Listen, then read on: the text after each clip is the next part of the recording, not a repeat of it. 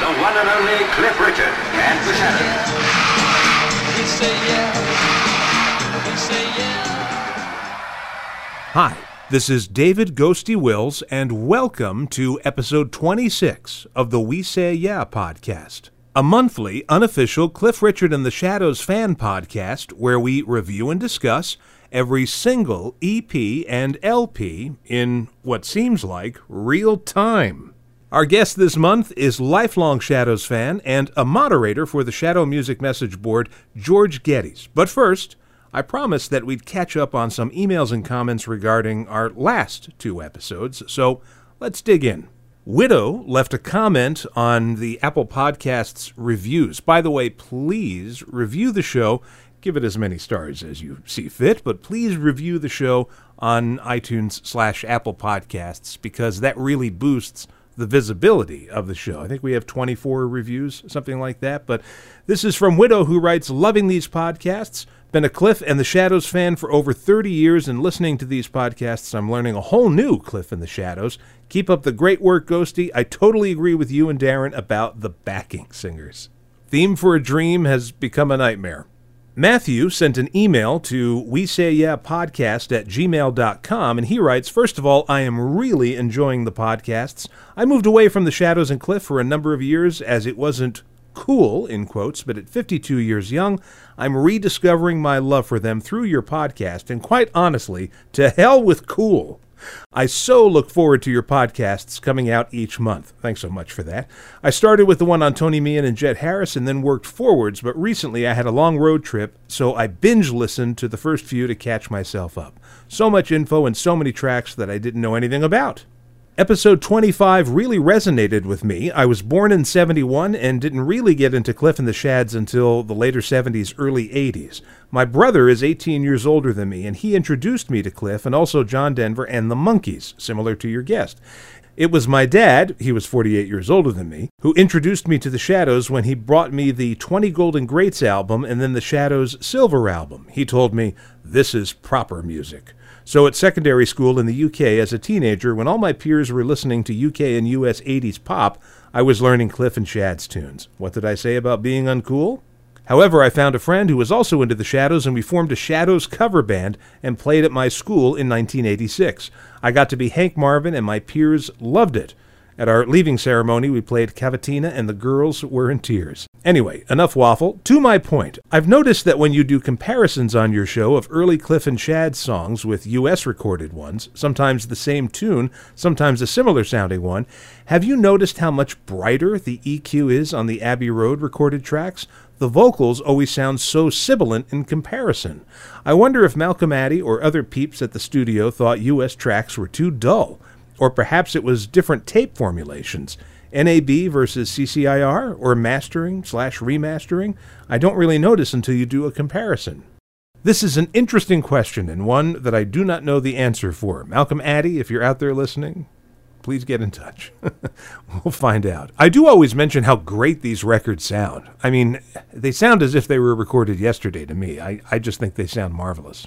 Steve also sent me an email, and I'm going to read a portion of it here. He says, I noticed there's been a lot of discussion over Sleepwalk versus Midnight from various guests. My favorite, like you, has always been Peace Pipe as a slow number. It was the first tune I ever played in public at our youth club in 1969. You probably won't get to my all-time favorite, The Lost City, written by Russ Ballard of Argent fame, until I am well into my 70s. This is true. I always say, eat your vegetables, folks. We got to be here for a long time. However, the mention of the Levi's 501 advert using a Cliff and the Shadows release prompted me to write and say about Sleepwalk being used for the closing credits of the first series of the anti-superhero TV show The Boys, starring Carl Urban and Simon Pegg on Amazon TV. This is news to me, folks, as I break in here. I never heard of this show. I don't keep up with TV, so I had no idea this was going on. Being a U.S. production, I would have thought the Santo and Johnny original would have been chosen.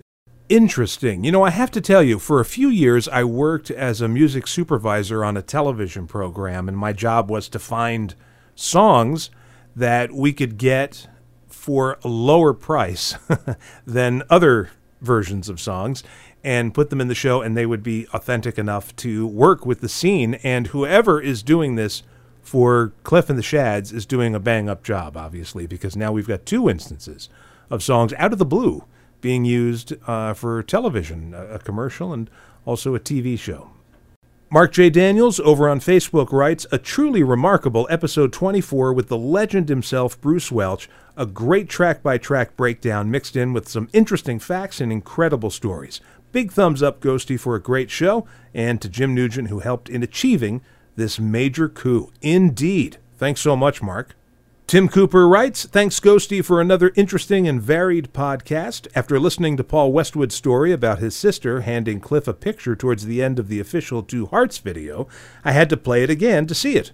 I realize this era is a couple, or maybe more, years away from your podcast, but I do love this video as it does show what the audiences were like in the early 90s in those big arenas which Cliff used to always sell out. Thanks so much, Tim. I'm going to do my best, folks. I'll be 90 years old doing this podcast. I wanted to jump over to Twitter because I rarely read those comments. I know Twitter is now called X. I think that's going to be temporary, but for these purposes, we're going to refer to it as Twitter. That guy, Cy, writes, I'm loving this podcast. As someone in their 30s, I love the music, and I'm familiar with a lot of Cliff and mainly the Shadows material, but there's a lot of history behind the songs I did not know. A great resource. Thank you. Danielle writes, congrats on the podcast. 2 years, very good show, thoughtful questions, and entertaining comments from Bruce Welch. Loved Bruce saying Cliff was the biggest star in the country by far. Thank you, Danielle. Michael writes, another great podcast, Ghosty. Make sure you take Bruce up on his offer when you're in London. Yeah, the plan is still to go to London the first week of November and see Cliff in concert. I also bought a ticket to see Marty Wilde. I figured why not do that while I'm there. But now there's some drama attached to this trip. Here's the story. I never had a passport in my life. So I applied a few months ago, sent off the necessary paperwork and photos, and when the passport finally came back, the U.S. government, in their infinite wisdom, got my birth date wrong, which is remarkable because I literally sent them a copy of my birth certificate. I mean, you'd have to be incompetent on an almost supernatural level to screw that up, and yet somehow they did. So I wound up having to fill out another form for a correction. I guess it'll add a little excitement to the podcast over the next few months. Has the new passport arrived?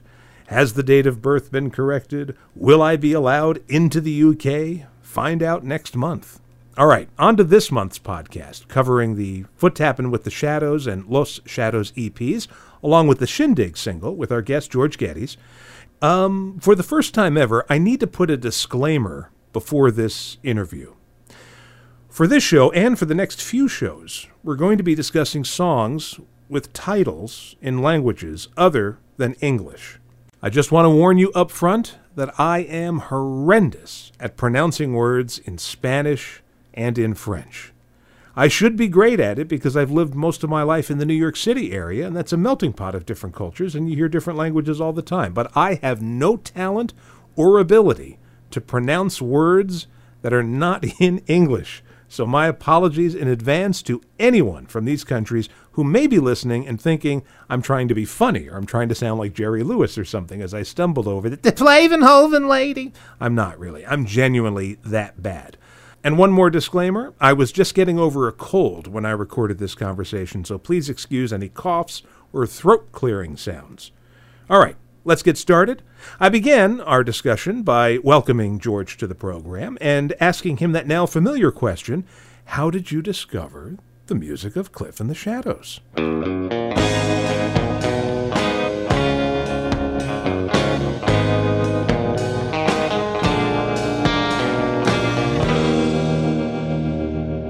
Thank you. It's great to be here.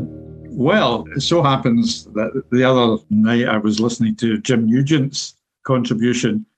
Jim and I go back about 30 years, and although there's an age difference, we obviously hit the Shadows thing around about the same time. I was fortunate in that there was always music in our house when I was growing up because my dad was a trained organist and we had a piano initially and then latterly an organ in the house. So there was always music. I listened to a whole range of different kinds of music. And my first real interest was film music, film and television music. And I've still kept that going. I did an adult education class, ran that at the beginning of the year on music and the movies. So the interest is still there. But when I went to secondary school, my school was in the centre of the city, centre of Glasgow. And sometimes I would take the bus straight home, and sometimes I would wander into the centre of town and do a bit of window shopping. And there was a big department store there called Lewis's. And part of their basement was devoted to the record department. And I went in there for a look around. And one of the things I saw, they had these bins that displayed singles face out. And I saw this single called The Frightened City. And I knew that was a piece of film music. So I bought it and took it home. And literally that was it. That was the sound that changed everything. I became a massive Shadows fan after that. I think it was Pete Townsend who said that it's a passion that he's never lost. And that was the same with me and people like Jim. It was a passion that we've just never lost. And it was all because of that 145 that I happened to pick up. It also gave me a lifelong passion for Fender Stratocasters. The record passion is a bit cheaper than the Fender Stratocaster passion, I can tell you that. So that was where it started for me.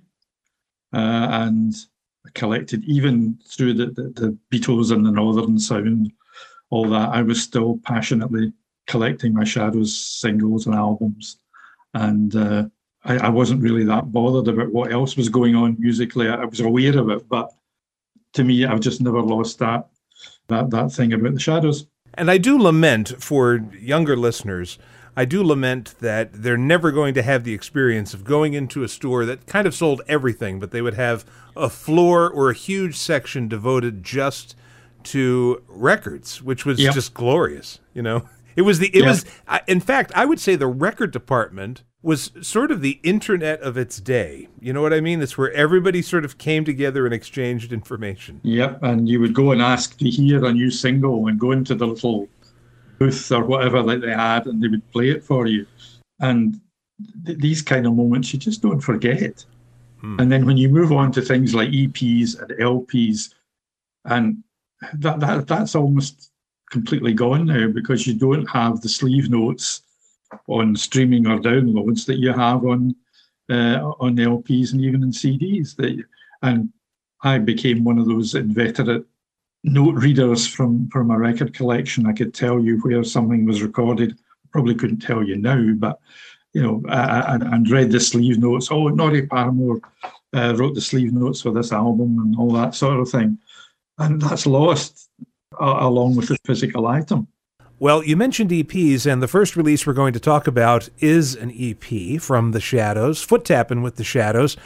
And on this program, I try to cover all of the EPs that are unique. In other words, there are many EPs where it's just two sides of two singles back to back. And that's not creative enough, really, for our discussions, because we've already talked about those singles. But in this case, you kind of have, with this release, here are songs credited to just the Shadows that appeared on Summer Holiday, and you don't have to buy the Summer Holiday album if you don't want it. That was, I think you're absolutely right.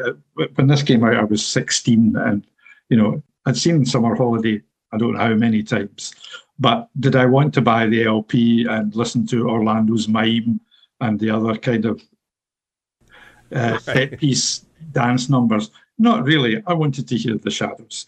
And that's why this was attractive. But of course, I think probably most of the people who listen to this will know the story about Foot Tapper, which was that it was originally written for the French actor, comedian, film director, Jacques Tati, who had met the Shadows at the Paris Olympia. And he said he wanted them to write a piece of music for one of his films. And what they came up with was Foot Tapper. And then they never heard any more from Jacques Tati. So when they needed a little bit of instrumental background music for Summer Holiday, and I think it's supposed to be played on a radio in the background. It's a very small fragment. Right. To me, the two great parts of that movie are the scene in the club in Paris where they play Round and Round and Les Girls. because that way you got more or less the full number. So that was the really important stuff. But obviously, they re-recorded Foot Tapper. It's not the film version that became number one.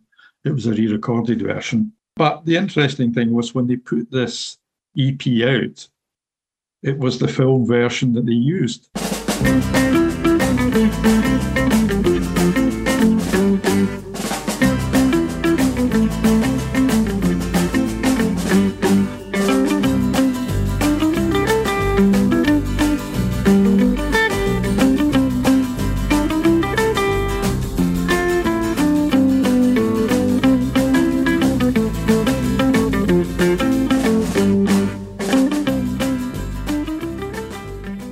Yeah. Again, here are the songs as they appear on the summer holiday soundtrack. So I guess it's, you probably, if you were somebody who bought the single and you loved the single and then you found out there was a different version, you were probably curious. That person was me. Right. So let's talk about the tracks that are on here. We've already covered these songs in other episodes, but we can go through them quickly. And I'll just get your opinion of track 1, Atlantis.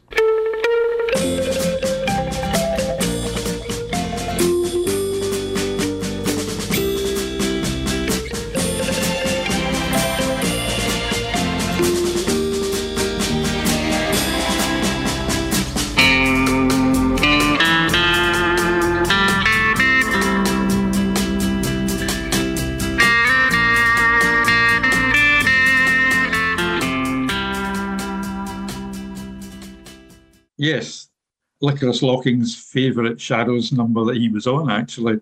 It's Jerry Lorden, and I mean, Jerry Lorden wrote some of the greatest guitar instrumentals of all time, and Atlantis is one of them. The interesting thing is we're here at the kind of cusp of the Northern sound, the Beatles revolution, and here are the Shadows still making number 2 in the charts with a very classic Shadows track, Atlantis. I just think it's a super number. It's well up in the Jerry Lorden pantheon of great instrumentals. Well, speaking of that Beatles revolution, you can definitely hear the echoes of that on the next track, I Want You to Want Me.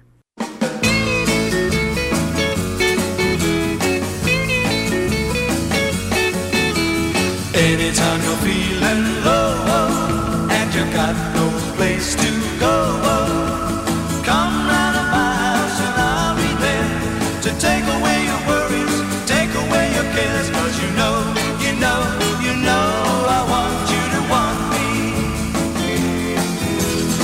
Anytime you're feeling blue.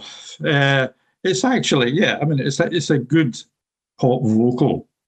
Again, what people sometimes forget is that the Shadows from day one, when they were the Drifters, were a vocal instrumental group. Mm-hmm. Bruce has always said that he and Hank wanted to be the Everly Brothers. Right. They wanted to do the two-voice harmony thing. So vocals were always a part of the repertoire. They were always a part of the recorded material that they did. They were always a part of the stage act. I don't think the song itself is particularly memorable, but nor is it particularly dependent on the prevailing fashion at that moment for the kind of Mersey beat vocals. It's a reasonably good song in its own right, but it's poppy. It's not deep. It's just a poppy vocal track. A bit of light relief. Yeah.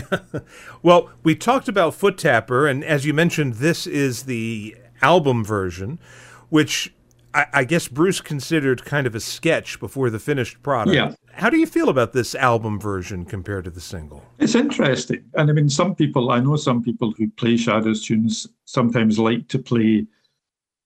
It's mainly the difference, apart from the recording, the difference musically is mainly in that little descending phrase in the middle, da, da, da, da, da, da, da. Instead of playing it as double stops, as he did in the single release, Hank plays as separate notes. Da-da-da, da-da-da, da-da-da.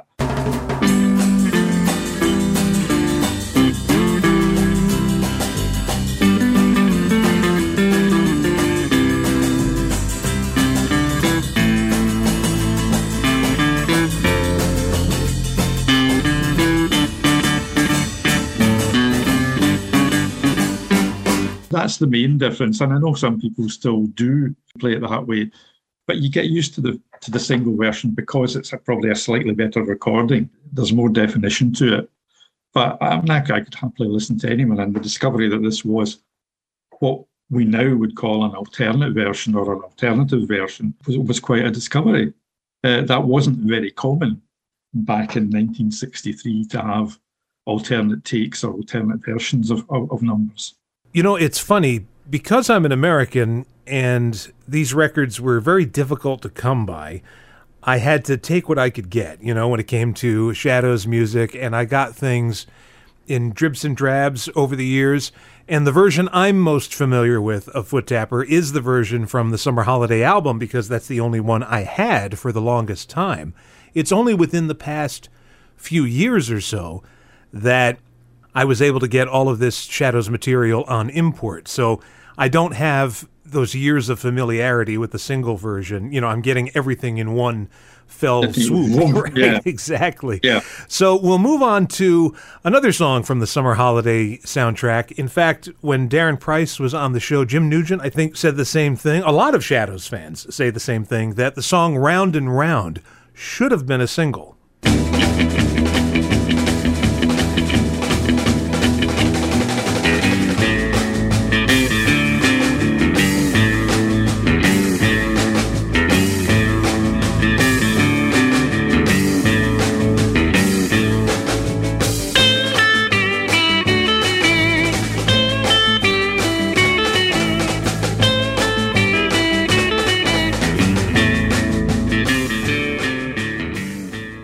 I would agree with that. I think it's a tremendous number. In fact, for about 20 years, I played in a part-time amateur Shadows band. And for the last 10 years, I think Round and Round, when we did play a gig, Round and Round was the number we opened with, because it's got a really good driving beat. It's got a good feel to it. I think it's probably I wouldn't disagree that it would have made a better single in some respects than Foot Tapper. It's a great rocky number, and it brings... I know Jim was talking about the transition in the Shadows sound, and this is kind of in the middle. It's got the elements of the rocky Shadows sound. It's also got quite a nice smooth lead sound, and it looks great in the film because they've got this little French nightclub set up with Les Shadows playing. There was no attempt to make reality intrude into this film. The fact that this person who looked remarkably like Cliff Richard was driving a London bus around Europe and bumped into the country's leading instrumental group, just don't worry about it. Just let it flow, let it go over you, and that's it. But that scene, it's the reason I watched the film about 6 times in a row, just to see that little nightclub scene and see the band. I think I persuaded my mother that I really needed a black polo neck sweater after that. So we'll wrap up with the other song that's heard in the film for more than 30 seconds, like Foot Tapper, and that's Les Girls.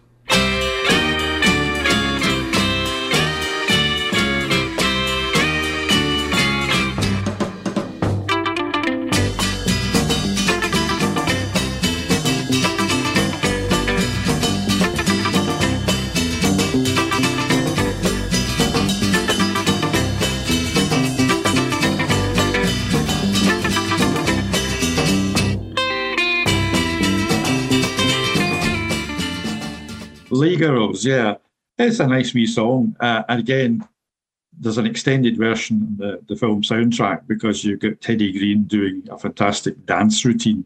But it's a jolly little sort of, it is Les Girls. It kind of sums up the atmosphere in the scene, and it's a well-written number. And like Round and Round, you've got a Marvin Welch and Bennett credit for both of those. Which is seeing Brian being brought into the composing team. Brian became quite a major influence in their writing. He wasn't just a very good drummer, he was a very talented musician generally, and still is. But yeah, I like Les Girls. It's a jolly little one. Maybe it's not quite as catchy as either Foot Tapper or Round and Round, it's certainly not as easy. I found it wasn't as easy to replicate it when we were playing in the band, but it's still a good number. Speaking of good numbers, let's talk about the single Shindig, backed with It's Been a Blue Day. Now, this was also, as I mentioned, everything we're talking about today was released in September of 63. Shindig was recorded August 9th, 63. And again, it's Marvin and Welch writing this. You know, the first time I put it on and listened to it, I thought, oh, they're covering Jailhouse Rock.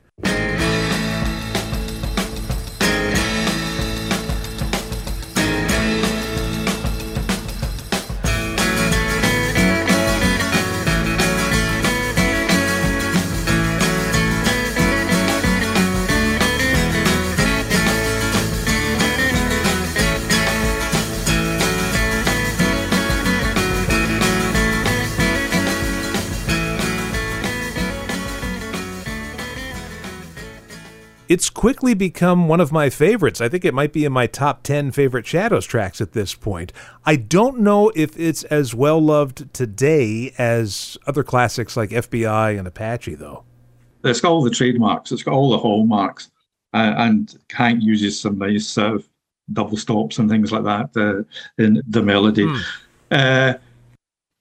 Again, coming back to the kind of environment that the record business was at the moment when this was released, it might seem slightly dated. It's certainly to generations who came after it, it would seem slightly dated. It's a nice, jolly little tune, but maybe not as memorable as a lot of the other stuff they recorded. But, you know, it was a hit, and they played it live, and it's still remembered. There's a group named after it, one of our rock and roll bands over here. Yeah, I mean, it's not the most memorable thing they ever recorded, but it's pretty much in the Shadows mainstream. I still like it, still like listening to it. So we'll flip this record over, and we get to Brian Bennett's It's Been a Blue Day. And now this was recorded in late 62, December 21st, 62. I don't know why it was hanging around so long, but okay. So I've already said on this show that Peace Pipe is my favorite Shadows track. Yeah. Foot Tappers, the single version, is up there as well. Also this. To me, this is a masterpiece, and this is going to sound strange what I'm about to say. But the melody here, the Hank plays this melody, and Hank sounds like a clarinet. This is a classic melody. I feel like I could hear Benny Goodman do this.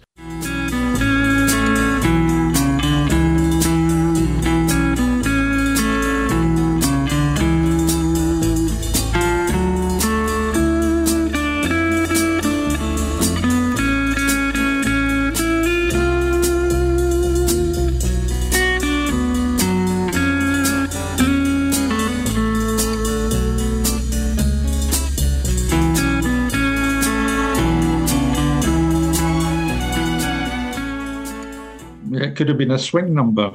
Yeah. A bit of a tempo change. Yeah, I agree with you, absolutely. It's a really, really nice number. It's a nice number to listen to. It's quite a nice number to play. It's got a lovely minor phrase in it where it goes up 3 semitones and then back down 1 in the introduction. And I think that's an indication that Brian was coming from a slightly different...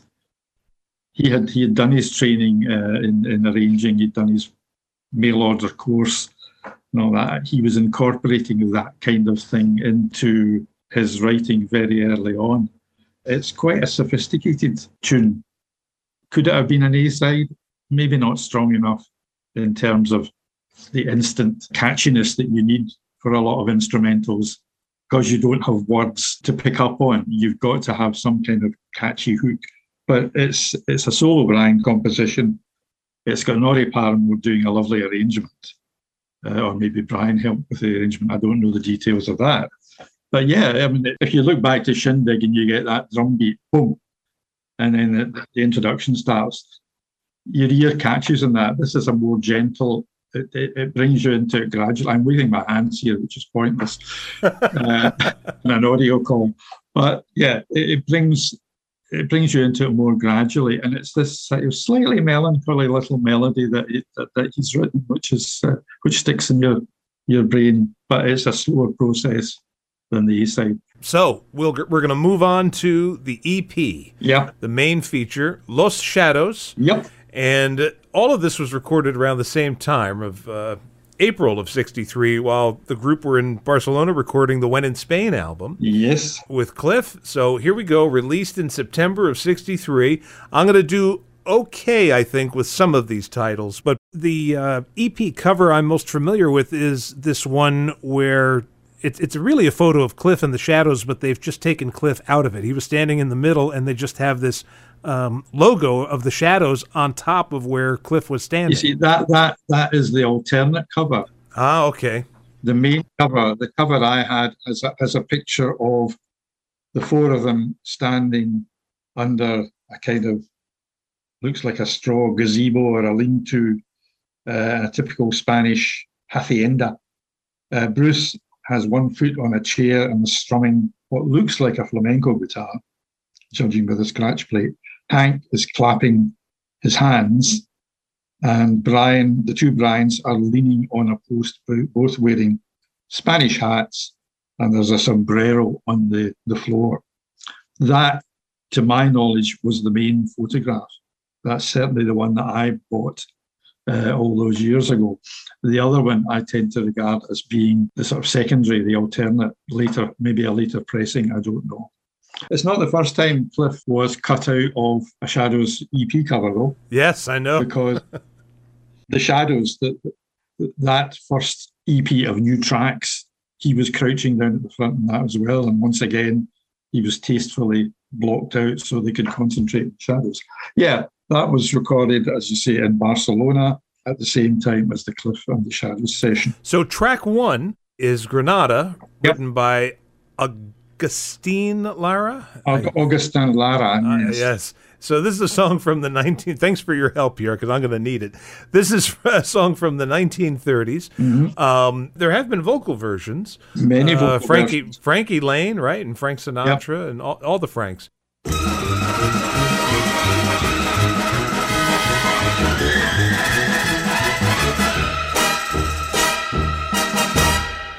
Granada, I'm falling under your spell. And if you could speak, what a fascinating tale you would tell.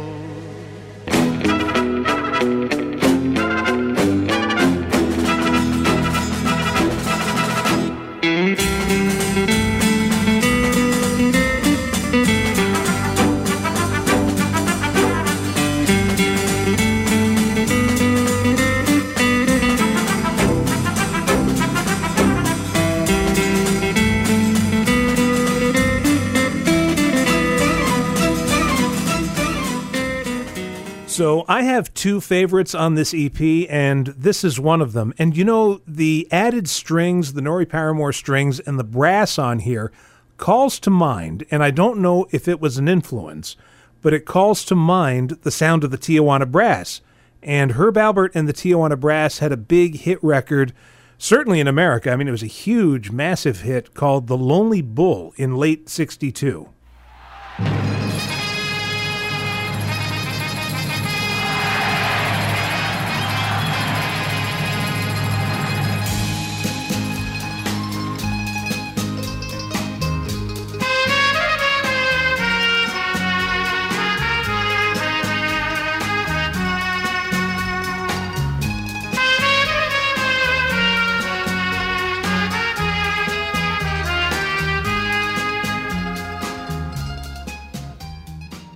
And it was this combination of a rock beat with a brass band that was just so infectious. And I know the Shadows recorded a version of The Lonely Bull. Mm-hmm. They may have been more inspired by the Ventures cover of The Lonely Bull, but I wonder if that was an influence, or, you know, they are in Spain, and maybe not Tijuana, but they're in Spain, and they're picking up sounds that way, which would make logical sense. Anyway, what do you think of Granada? It's a classic number. I mean, it's been recorded as a kind of pop standard. It's been recorded by, you know, operatic tenors and people like that, because you can really belt it out if you've got a good, strong voice.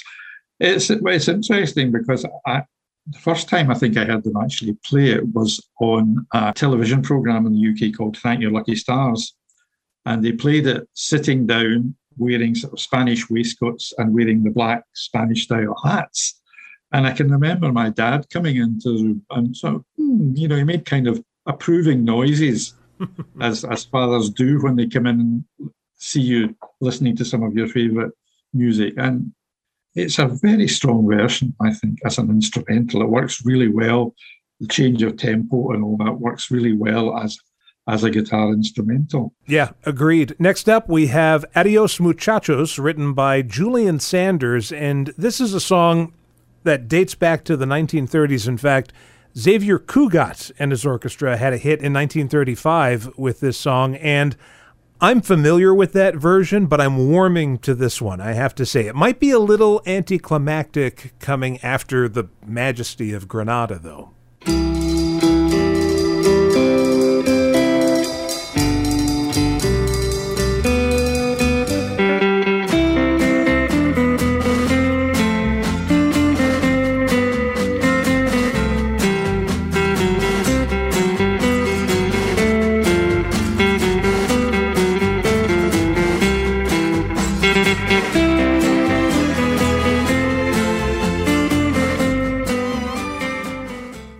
Yeah, again, it was a vocal number. Pablo the Dreamer is the title of the vocal version. Adios Muchachos, with my limited Spanish, I can remember, is like goodbye friends. Mm-hmm. I think that's what it means. Yeah, it's a nice tune. I'll say it's a nice tune. They do a good version of it. But coming right after the kind of the strength of Granada, it's maybe not quite as impressive. I take your point in that. I don't recall, apart from television appearances to mime to Granada, I can't remember them ever playing any of these tracks in a live situation. I don't know if there was a reason for that, or it was just a case of this was something that was done at the end of the Cliff sessions and they thought this would be a nice package to put out. But I'm actually looking at the back of the EP just now, and there are two photographs. One is Bruce taking a photograph of the other three, and the other one is the four of them practicing in the bullring at Sitges. And the text is given in English and in Spanish. As far as I can tell, it's reasonably correct Spanish. Yeah. So, but it's very, it's the kind of like we're in Spain, folks. We recorded this in Spain, right? Just in case you thought we were shaking, notice, and this was actually, we were in Spain. Right. We really did soak up the atmosphere. You're going to hear it on this EP. Yeah. Yeah. Exactly. So, cut 3, we flip this EP over. We get to cut 3 next to Granada. This is my favorite cut on the album. Yeah. It's Valencia, Jose Padilla, I think. Padilla? Yeah. Padilla. And this is the return of that famous galloping rhythm that we used to hear on earlier Shadows recordings. Yep. And I absolutely love this.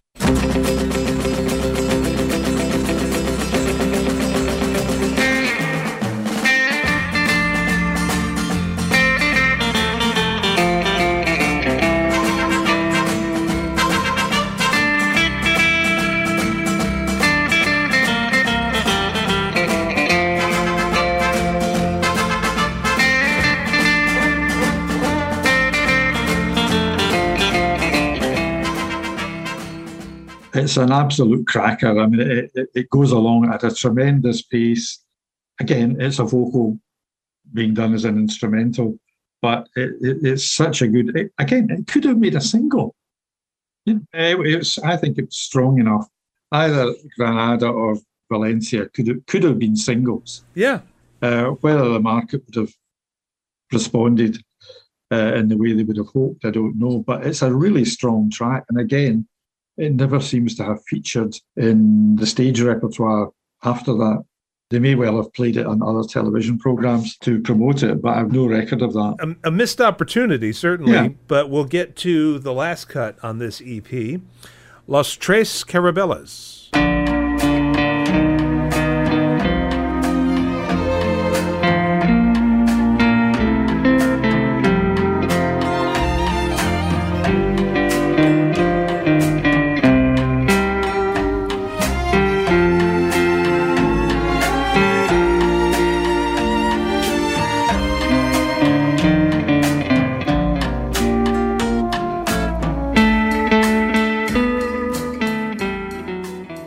Three Galleons. Three Galleons. I believe it's referring to the Nina, the Pinta, and the Santa Maria. Santa Maria. It is Yes. indeed. I've seen the lyric for it, and it is indeed referring to Columbus and his three ships, his three little galleons. I would put it quite high up. I would put it maybe as the third out of the four, because it is a nice, laid-back instrumental version of the song. The string accompaniment in particular, I think, is really nice in this, and Hank's sound is that pure Fender lead, which we all know and love. For a slower tempo, it's a strong number.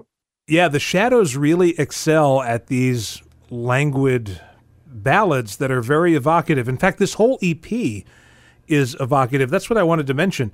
You know, you've got the arrangements that the Shadows have come up with for these songs, and then you've got Norrie Paramore's string arrangements and his orchestra arrangements, and together they're very cinematic. I mean, you put these songs on and you can envision exactly what the songs are relaying to you. Mm-hmm. You don't necessarily need to see photos of the Shadows dressed up, on the EP cover. The music is enough. Yeah, and where they can include orchestral accompaniment, which isn't just bolted on as, let's put the orchestra in here, which actually integrates with the sound. And you hear that very well on Lost Shadows, as you did on It's Been a Blue Day, that they integrate the quartet, the two guitars, bass and drums with the string orchestra, and it works beautifully. And, that's a lot of talent on both sides of that.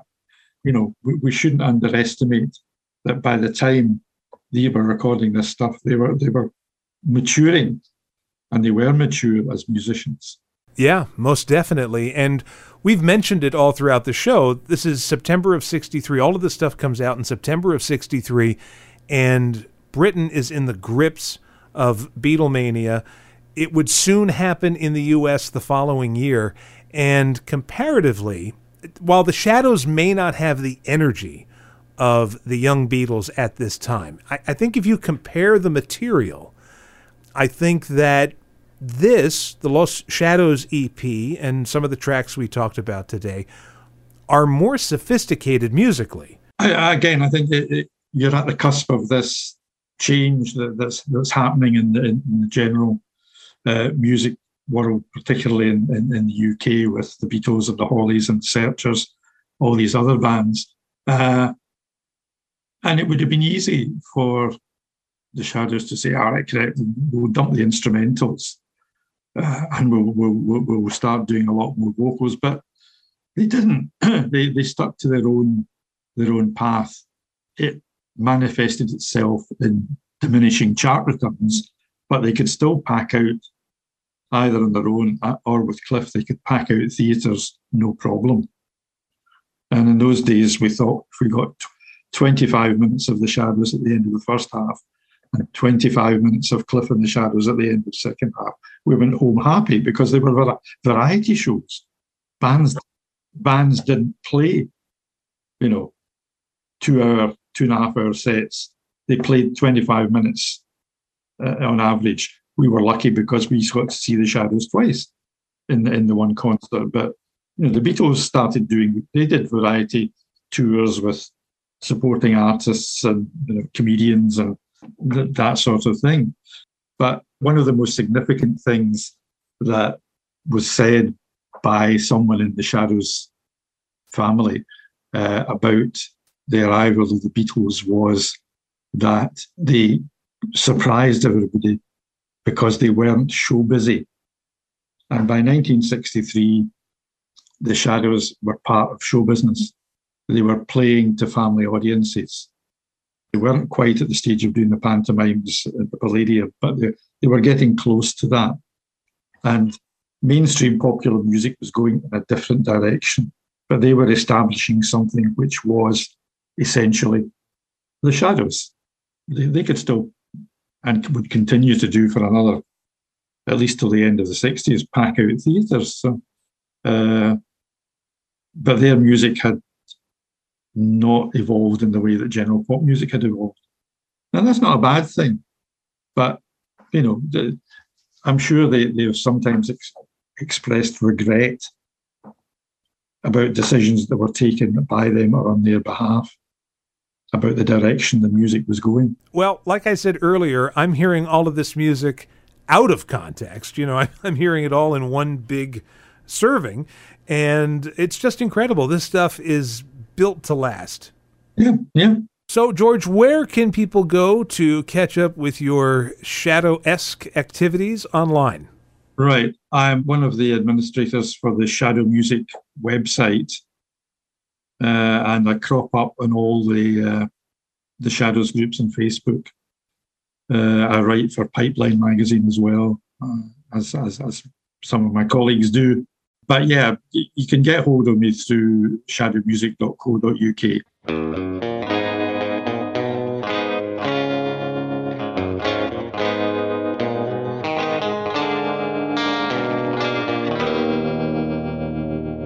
Once again, my thanks to George Geddes for appearing on the show. I hope you enjoyed that conversation. Next month, we're back to Barcelona with our guest Robert Porter as we discuss the Cliff and the Shadows album, When in Spain.